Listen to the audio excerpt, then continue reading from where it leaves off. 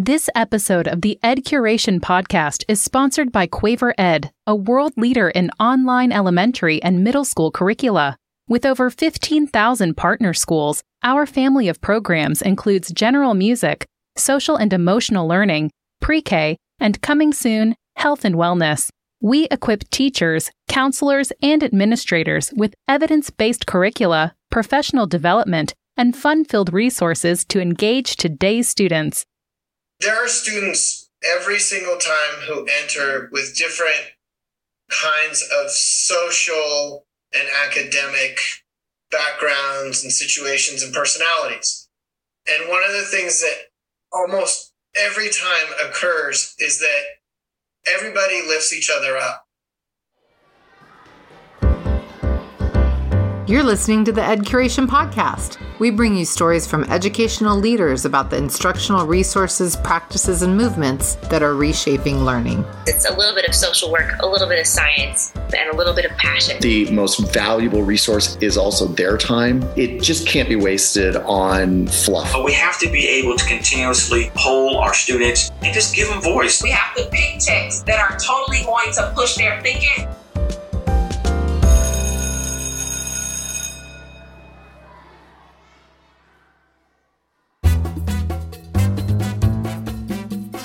Hi everyone, this is Christy, and today's episode will make you want to sing and dance because it's all about music, which is why we have some great bops in the background. Our guest, Michael Spencer, has been a music teacher for almost 18 years. The last 8 years have been spent at Place Bridge Academy in Denver Public Schools, working with early childhood through 8th grade. Michael has a contagious vision for how music can amplify learning in all classrooms, not just the music room, and for how to impact school-wide climate, particularly cultural music. So let's jump in. Michael, thanks so much for coming on the podcast today. Yeah, my pleasure. Thanks for the opportunity. I would love to hear you talk about your passion for music in terms of its applications in education, in terms of its access to different parts of the brain, how it enhances social and emotional well-being, how it accelerates learning and retention. I think it's pretty hard to quantify exactly what happens with each individual student, especially students from different cultural and experiential backgrounds. The school that I work at, we have a lot of refugee students who come through the refugee process. Sometimes it's difficult. So using music and the arts as a therapeutic method in order to bridge some of the social, emotional connectors in order to get them to be able to feel more comfortable both with their education as well as acclimating into a new community, I think is something that's hard to quantify, but something that we see through performances and access to just music education in general, whether it be writing music, performing music, or just understanding music curriculum and having a chance to express it. And for me, with my background is world music. I've been studying Afro-Cuban, West African, and Brazilian music for over 20 years and working and traveling as well to be able to share that in my profession as well with students, both from all different kinds of backgrounds and also students who are from our country here. And what I've found through that is that the connector of cultural music helps with that social, emotional, therapeutic kind of feeling a sense of community together in establishing those things, which then starts to connect to their ability to express in the language of music. A lot of times we focus so heavily on the English language, the literacy, the math, the science, and some of the tested subjects. But as a support to some of those subjects, music stands on its own as another language. I love that you called them tested subjects versus core subjects, because the arts definitely are core. You're making me think of, my husband is a professional musician and worked as a music therapist for many years, and he tells stories of working in cooperation and collaboration with the other therapists because somebody who has a brain injury or an illness of some kind may not be in a mental or emotional place to receive occupational therapy or some of the other kinds of therapies until he had a chance to work with them. And somehow music would do this magic thing of opening people up to new experiences and helping them to open up to new learning. So there's no reason to believe that it doesn't do that for all of us, and that it would be such an advantage to incorporate it across learning. You recently participated in Ed Curation's conference that we hosted last October, Committing to Anti-Racist Curriculum and Instruction. And that's how I met you and learned about your work. And your session was focused on the critical impact of cultural music in public education.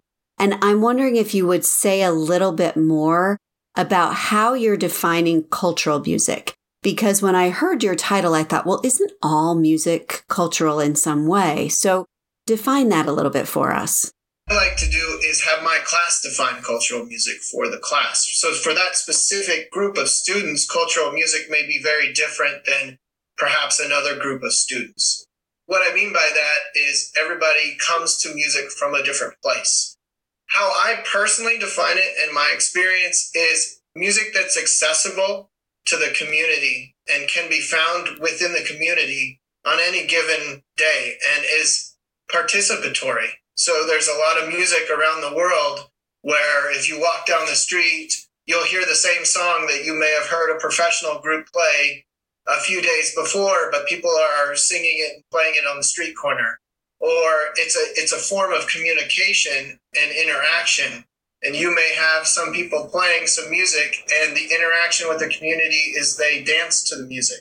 Their portion of that interaction. So it's inviting of the community automatically is the way I feel cultural music is defined. It's a consistent connector between members of the community to their musical traditions and to different musical aspects that are going on within that community. So instead of going and seeing someone on stage where we sit quietly and we watch, and those are musical experiences that are greatly appreciated, the community or cultural aspect is when we then get the community to participate. And why have you chosen to focus specifically on the genres and parts of the world and cultures that you focused on, Afro-Cuban music and the other ones that you mentioned? We have a fabulous director in Denver Public Schools of our music program, Amy Martinson.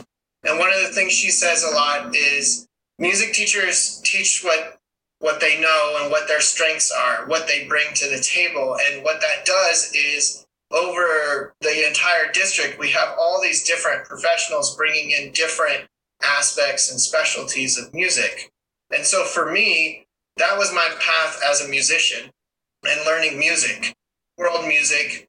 And then I went to Cuba, I studied in Cuba, and I brought that music back through my education at Berklee College of Music. I studied Afro-Latin, Afro-Caribbean music. There were several world music paths. I took that one focusing on West African, Brazilian, and mostly Cuban music.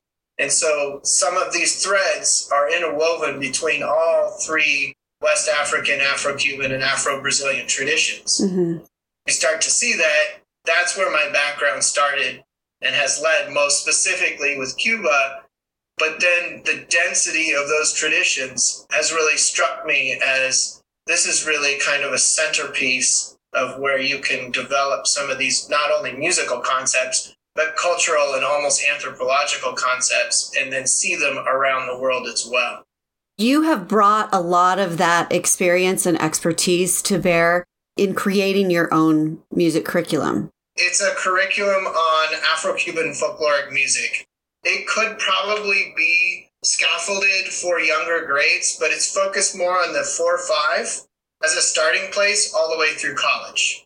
I've developed a 4-5, a 6-8, and a 9-12 with kind of a university extension, shall we say. Oh, got it. Okay. So the 9-12 is really information that you could present in college at a more rigorous level. But then there's all sorts of different connectors with musical concepts along the way that you can draw all the way back to 4th or 5th grade. My main idea in doing this is we don't have in music education, we have a lot of bits and pieces. So we have a lot of professional research that's been done in recordings tied to Western notation, not tied to some of the applicable forms that teachers use, not tied to common lesson planning, which is sort of a form of its own that educators need to use in their different forms in schools.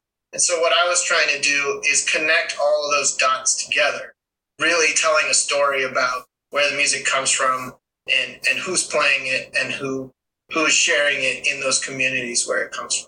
I was wondering about that. I mean, obviously, you created this curriculum because it is your passion and it's been your area of focus academically. But I was wondering if it was also because you felt like there was a hole in the resources that are available out there.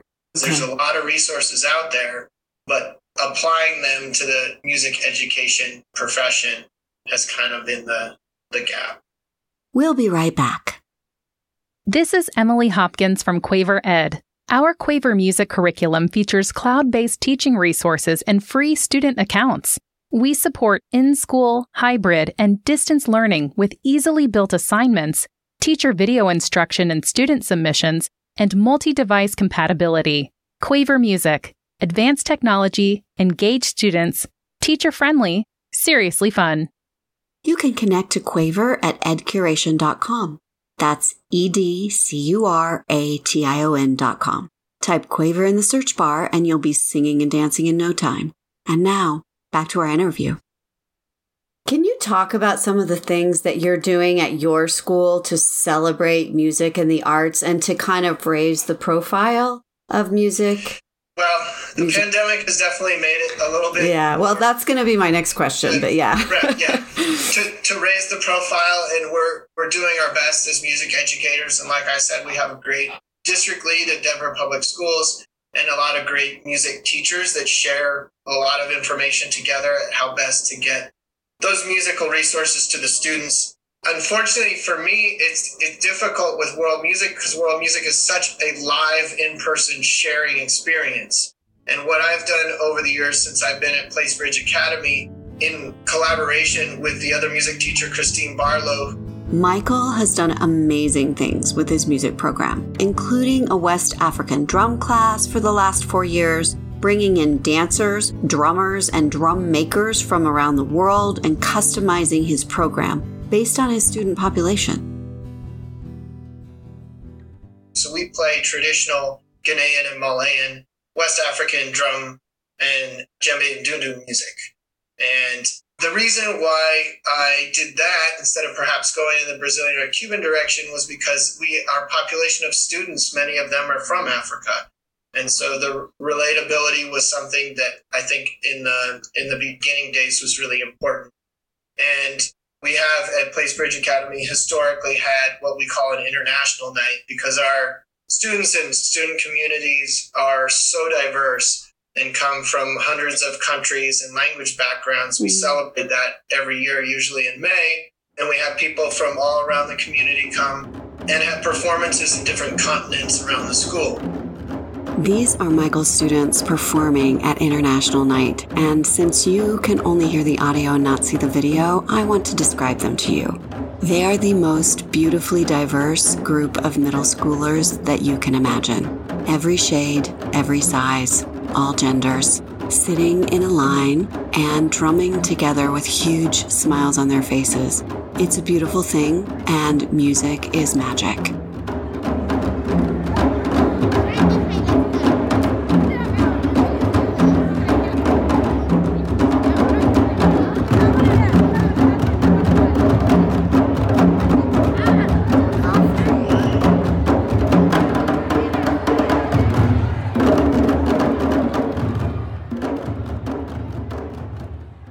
A few years ago, we were able to play for the Board of Education.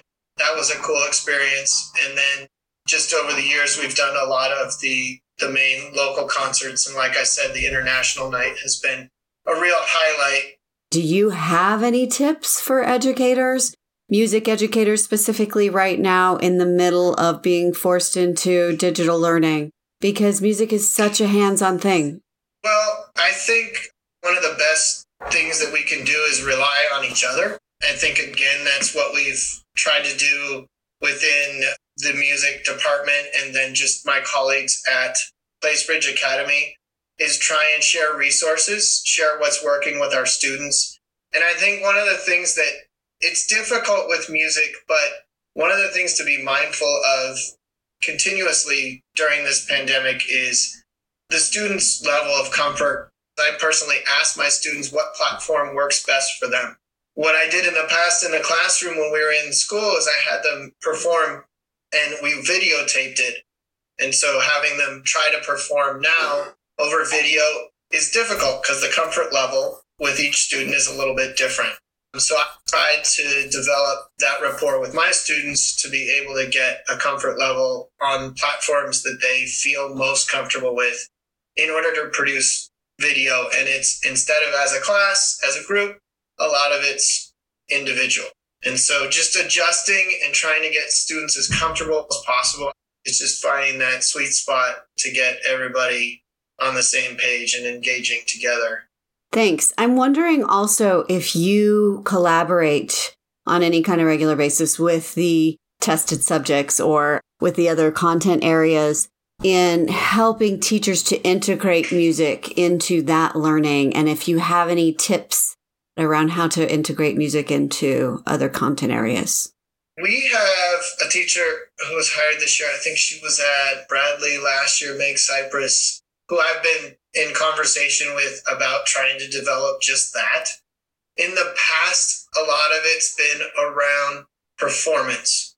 And again, that's a live situation. So right now during the pandemic, it's a little more based on resources and trying to use some of the same platforms that we use in other subjects and trying to integrate ideas. But in a live setting, we've collaborated a lot, both with art for sets and costumes, and then getting teachers to look at perhaps the focus of the performance. If it's a big show, what is the theme of the show? And then we can start to cross curriculum ideas if it, touches on geography or these different facets of other curriculum in preparation for a concert. That's been something that I think has been pretty successful. And I've seen other music teachers and other schools do the same thing with the specialists and elective teachers be able to collaborate based on thematic ideas and then extrapolate that to the content. It can be a fairly successful thing. The kids really enjoy it. Michael's definitely understating the power here. I feel the need to share some statistics because while enjoyment is important, music is about so much more. A 2002 study by the College Entrance Examination Board found that students involved in school music programs scored 107 points higher on the SATs than students with no music participation. A Harris Interactive poll in 2006 found that schools with music programs have an estimated 93.3% attendance rate, compared with the average of 84.9% attendance. So that's an 8% difference, which is not insignificant statistically. Graduation rates increased from 72.9% to 90.2%. That's almost an 18% increase. That's massive, and those numbers represent kids. One more success story from the Texas Commission on Drug and Alcohol Abuse. They found that secondary students who participate in vocal and instrumental music programs reported the lowest use of alcohol, tobacco, and illicit drugs. And that represented both current use and lifetime use. Somebody please tell me why music is still considered an elective. I asked Michael if he could share a success story of his own.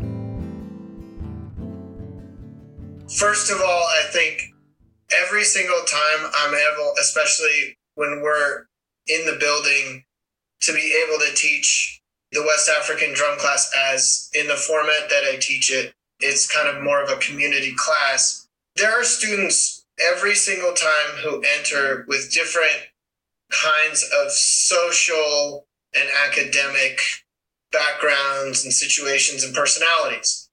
And one of the things that almost every time occurs is that everybody lifts each other up. Mm-hmm. So even though there might be some social awkwardness because different groups of people hang out with other people, or some academic variance as far as some kids are very academically sound and other students are really trying to be able to acclimate into the academics, they're able to bring that into one voice. And I think that's the power, perhaps, of what happens with music, is that when we perform music together, we're all learning the same language. For me, was the coolest is these kids come in, they don't know anything. They don't know, they've never touched a drum before. They never understood drumming from a technical musical standpoint. The first trimester that I taught was incredibly successful because those kids took that as something new, something fun, and then they were able to perform. I had them perform like a lot of West African concerts you see where the drummers will come into the crowd. I had them do that. I had them do all of it. And it wasn't perfect. It was probably far from perfect, but the fact that they grabbed it and really took off with it without any prior experience. None. No, a lot of them had no musical experience and performed at a level that, frankly, probably a lot of college ensembles, very similar to that. And we're talking about 7th and 8th grade students. Love it. That, for me, for students who really were probably yearning for something to grab onto, feel confident about, and express, was really as satisfying for me, and it was satisfying to see them do that. And I use that in the back of my mind whenever, I hit a snag or, we all of us teachers, hit these moments where we're like, well, we should be further along than we are. Yeah. I think of those moments in order to keep me going. And when I see these kids are one of them, track star, is at UNC. Another one went on to be, this girl went into the George IB program, is in, college. A lot of really successful kids out of that probably would have been successful anyway, but that experience really encapsulates what's possible every time kids who have never touched an instrument walk into a classroom, what they can do. I feel like you're really missing your students right now. Well,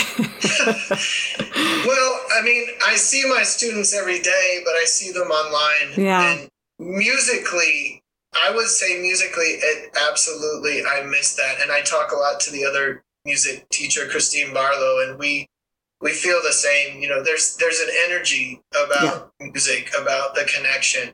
And we will do our best during this period of time, but nothing can replace that feeling of that live interaction of music that these kids get the opportunity to express. This is just making me think about this phenomena that I have observed that I think is maybe not exclusively, but primarily a Western thing, where as we're growing up as kids, we're all artists, we're all singers, we're all dancers, we're all athletes. We get to do it all. And then there comes this dividing line that's usually in high school or maybe college, that you either have the skill and potential to continue on and do that thing professionally, or you become an observer. You become an audience member. And that is no longer available to you. So there's very few adults who say, yes, I am a dancer. Yes, I am a musician. Yes, I am an artist, or I'm a writer, unless they're doing that thing professionally. They no longer associate their identity with it. And I feel like it's Western. I feel like it's our culture, our American culture, that creates that dividing line. I don't feel like it exists in other parts of the world. And you've traveled a lot, so I'm curious what your thoughts are on that. So this is probably the biggest, larger 30,000 foot view of why I feel like this is what I'm trying to do is so important. Because, like we said, cultural music can be a buzzword, but when put into practice almost subconsciously, it can serve as a way to say, music is all of us. Music will always be all of us, whether you are listening to a certain kind of music and you just hang out with musicians, you don't play. It's always a part of the culture. I guess the dividing line that you speak of, albeit perhaps invisible, that we create is, I think, more about the systems we have in place and how those interact with the accessibility to music as a part of our entire culture. And music, and I would say the arts fall directly into this as well, is that it's okay to play music your entire life, and so many people do, and be an accountant. Yeah.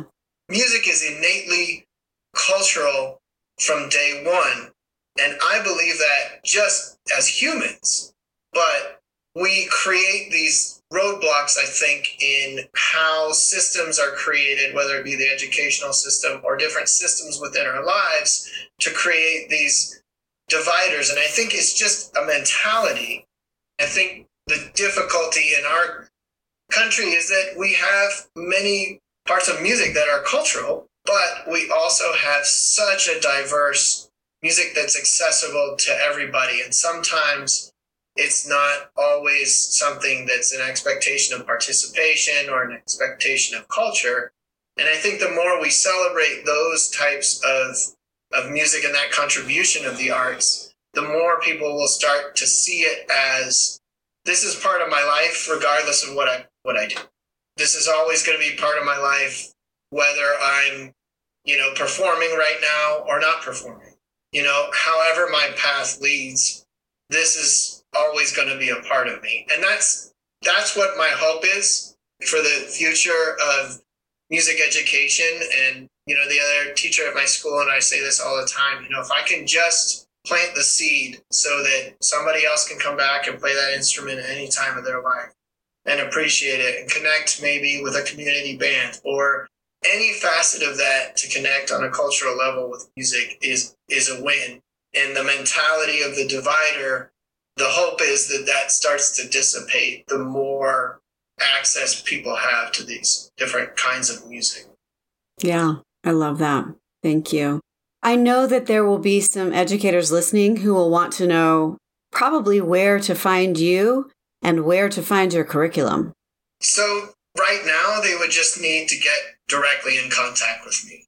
I'm probably looking at January through March, having hard copy things available. So cool.